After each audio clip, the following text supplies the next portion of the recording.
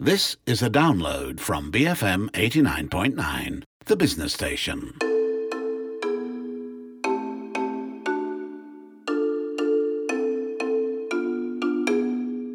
I think that Mario is more pervasive.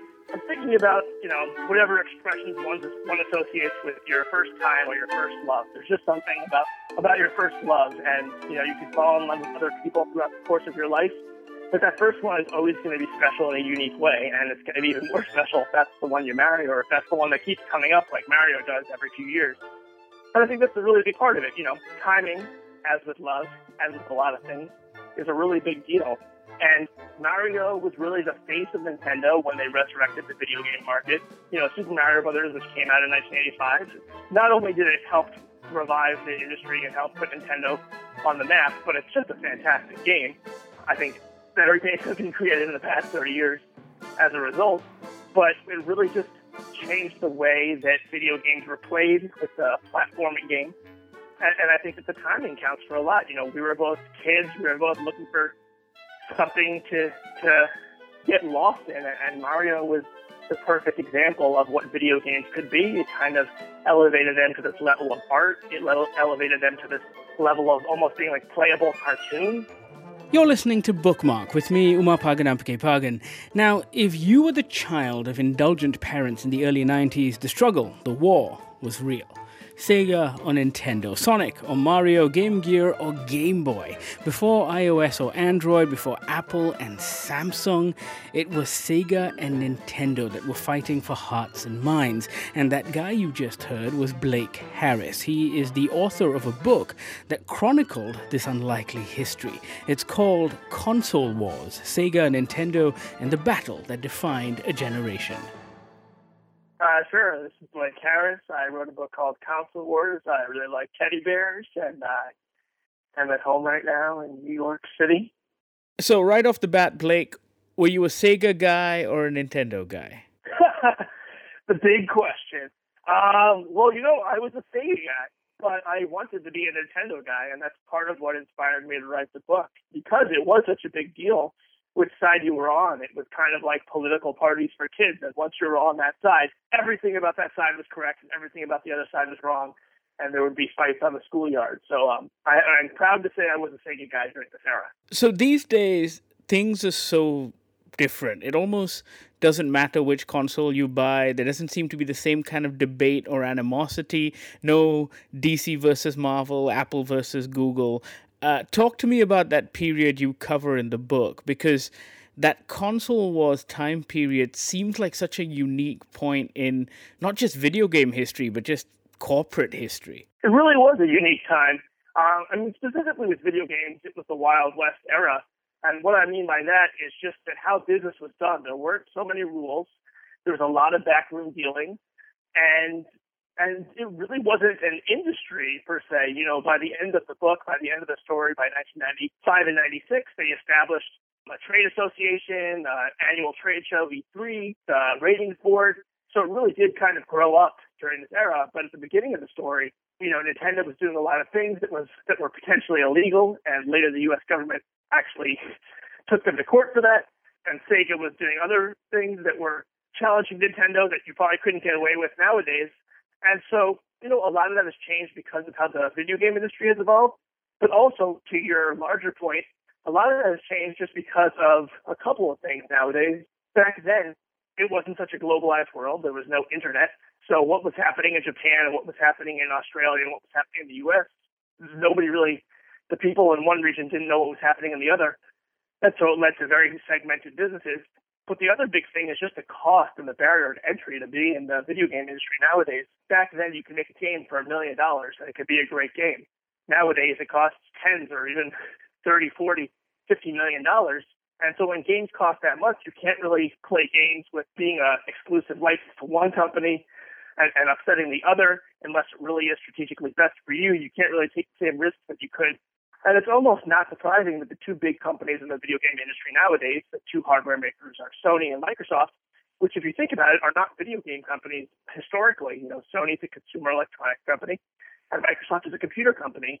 And both do make great games and great consoles, but they don't have the pedigree of the video game company like Sega or Nintendo or even Capcom or Konami, they're relatively new to the business, and that's because the business is very, very costly, and those are the companies that can afford it. We didn't have the internet, and yet somehow you all the way in New York and me all the way in Malaysia figured out that you could just blow into the cartridge, plug it back in, and it would work again. Well, I think there's just some things in the collective unconscious that, are that important that we all know about. Yeah, and the funny thing is I interviewed over 200 people from Sega and Nintendo during the book, and I asked several of them about the belong on the cartridge, and most of them say it's a myth, and it is not a myth. I mean, that really worked. So I think it was just one of those rare times where kids know something that adults don't know, and it's kind of inexplicable how we could do it. I swear upon everything I hold holy that is not a myth. It worked. I totally agree. I would swear on my life that it worked. And it did. I mean, obviously it did, because we have enough anecdotal evidence, and it has to have, because I'm sure that it just readjusted some things in there. But it's really funny that was how things worked back then. It was a cartridge-based video game system, and the funny thing with that was, like, Nintendo, part of what Nintendo did that angered people was that when you agreed to make a game for them, you also agreed to buy their cartridges and let them be the manufacturer. And so that gave Nintendo even more leverage, and they could, claim that there were shortages with these chips, and they really just had all this control. So for me, this was a battle that was being played out both at the highest levels of corporate America and in the backyards of my suburb in Damansara Heights in Kuala Lumpur. My friends and I were essentially the proxies of this corporate conflict. And did you guys feel the same way? Absolutely. I definitely felt like I was a soldier on the front lines of this battle, and I think that was something that Sega was very conscious of. Nintendo, to oversimplify things, their mentality was just to make great games, and they didn't have some heavy-handed business tactics, but they were all about making great games and supporting us kids in playing those games, whether it was Nintendo Power or whether it was the Game Counselor's Hotline.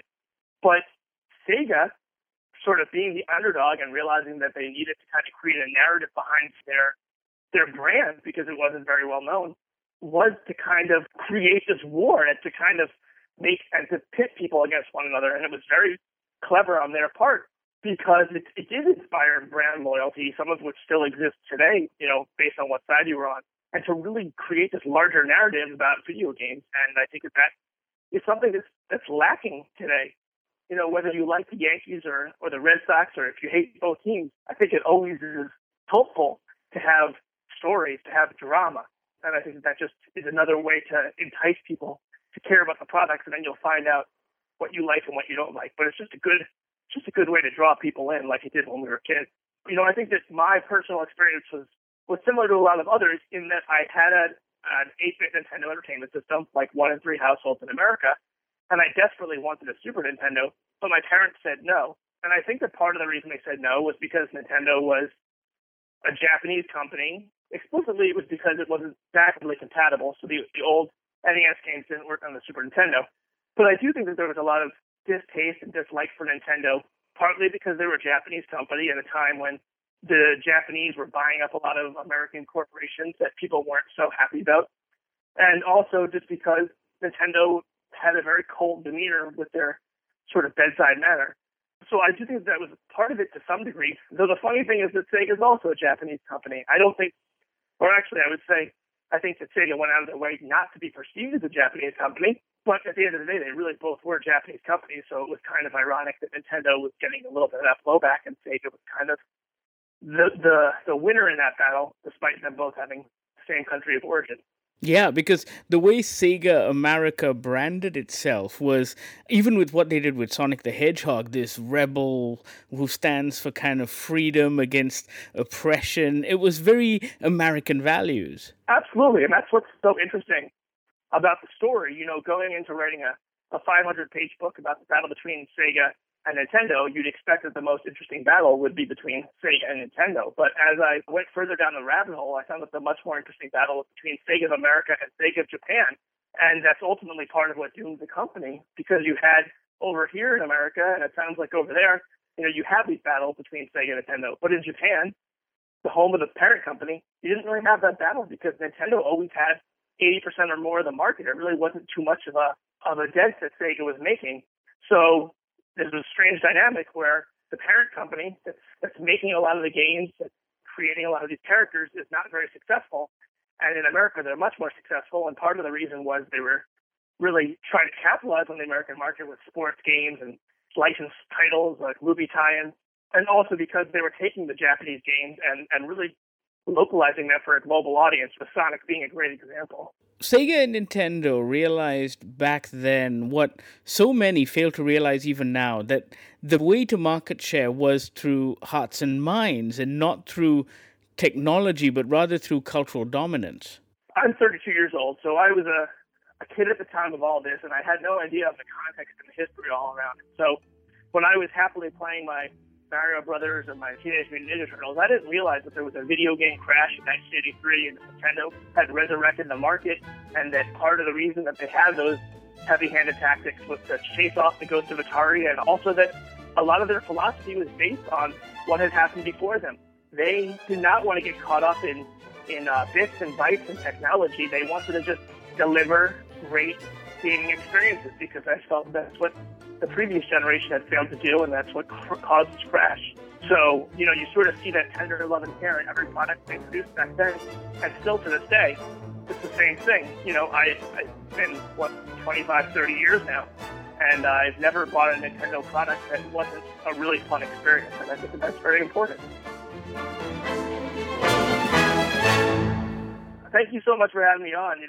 This is my first book, and as a first-time author, it means so much to think that someone all the way in Kuala Lumpur would find my book and would appreciate it the same way I do. And ultimately, I think it's the best book ever, but I think that it's mostly the best book ever because it's just an incredible story. I can't believe it wasn't written before me, and my job through writing it was just not to mess it up, because it is just a great story that defined our generation, and it's just a universal tale of an underdog story, and also, it's this David and Goliath story, but halfway through the book you realize that Goliath doesn't wake up every day to smash David's toys. He was David 5 years earlier, and it's just two companies with very different philosophies on what video games should be. So there was a time when I'd like to think that I, as a consumer, played a role in defining either brand, Nintendo, Sega, Sony, Microsoft. I'm not sure that's entirely accurate. I think I might be being duped. I think I might be the patsy in this. What do you think? Well, in what way do you feel like a patsy? In the sense, it goes back to that idea of me being a proxy, that somehow whatever cultural capital I may have, whether it's just among my group of friends or a wider community, that I'm somehow being used to peddle this product. I don't know. I don't think that you're patsy in it, because I think that you did ultimately have the decision to make on your own.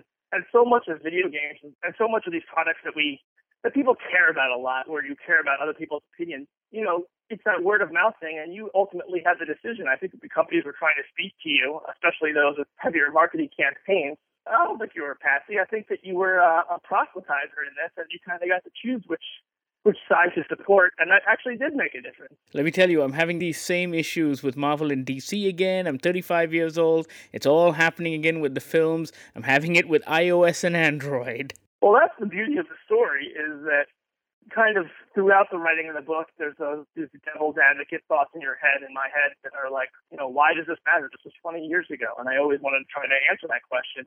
And it really is just a universal story. It does go on like you say now. I mean, the Marvel DC thing has been going on for years, sometimes more of a big deal than at other times, depending upon the comics industry and the film franchises.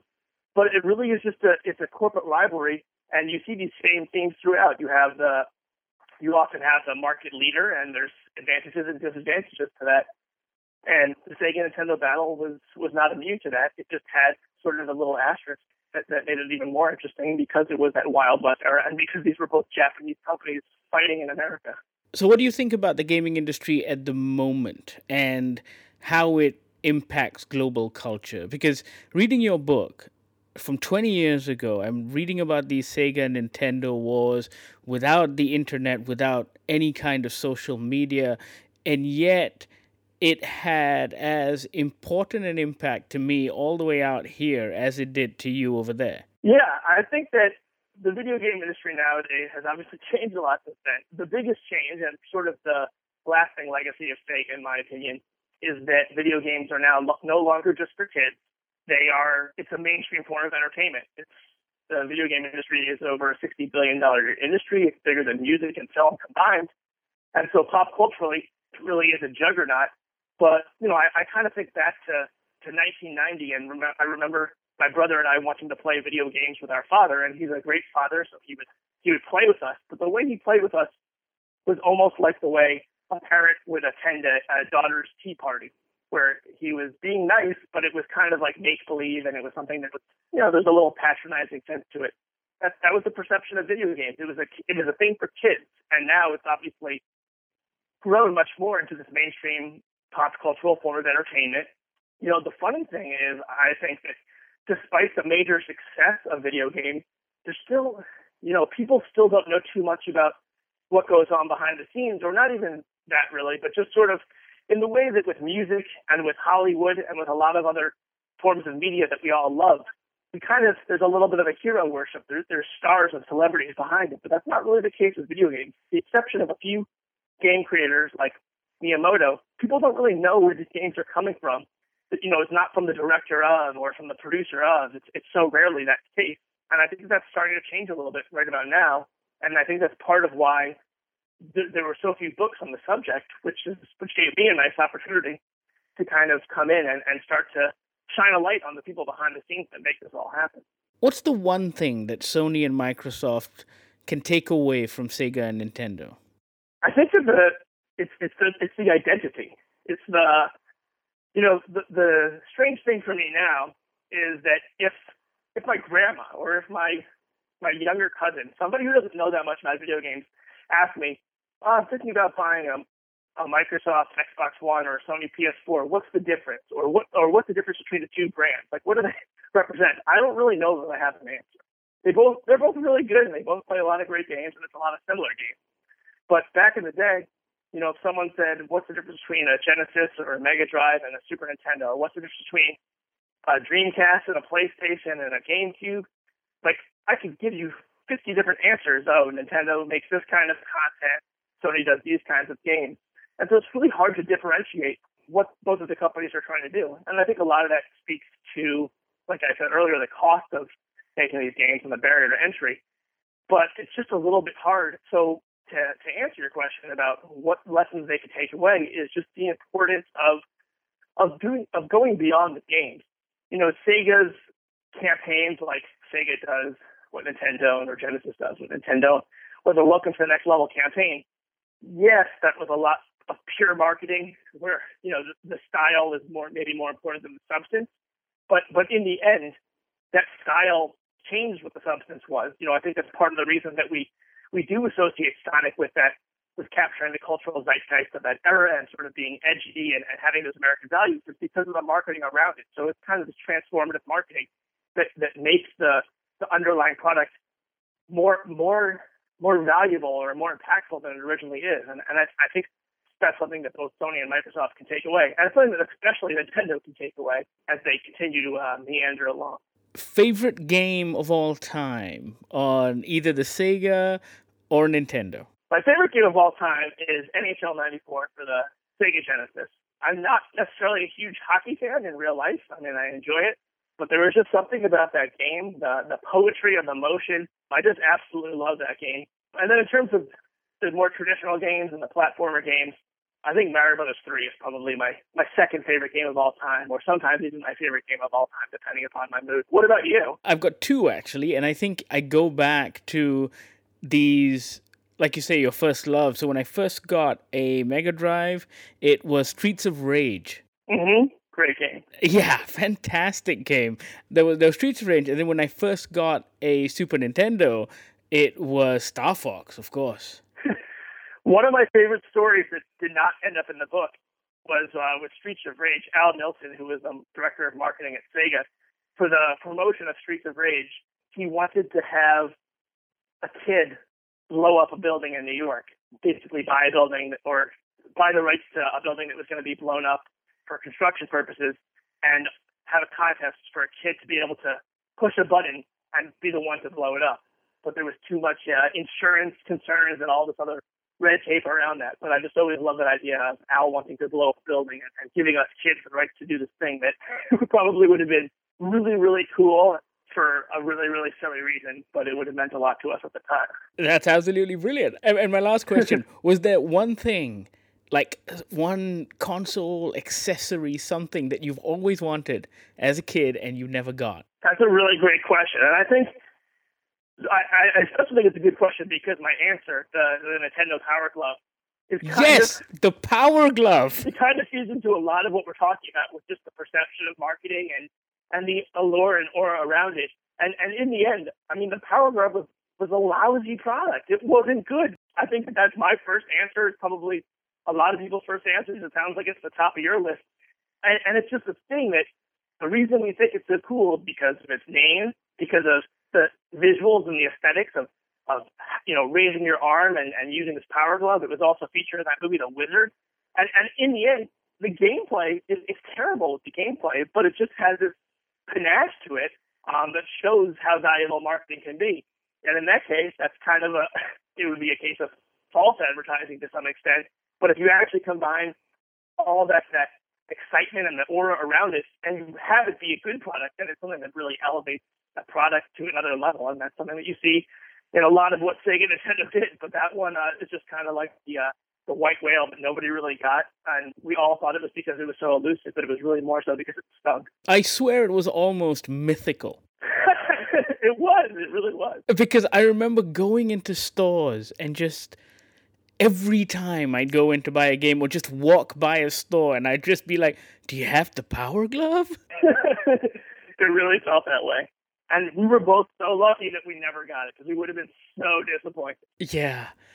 What comes close for me is, yet again, something I've never actually touched in real life, but I hear it's god-awful, the Virtual Boy. It is, but isn't it kind of interesting that, now with VR being a big thing, it's coming back. It was the 20th anniversary of the Virtual Boy last week or so.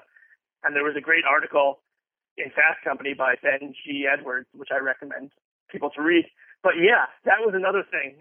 That one was a little bit less mythical, though, because I think that, it shows you how quickly this evolution all happens. The Power Glove was something around 1989, 1990, and Virtual Boy was more of a 1994, 1995 thing, and it's only a 5-year difference. But I do think that in that 5-year time, there was a little bit more savvy about what was going on. There was more magazines covering it.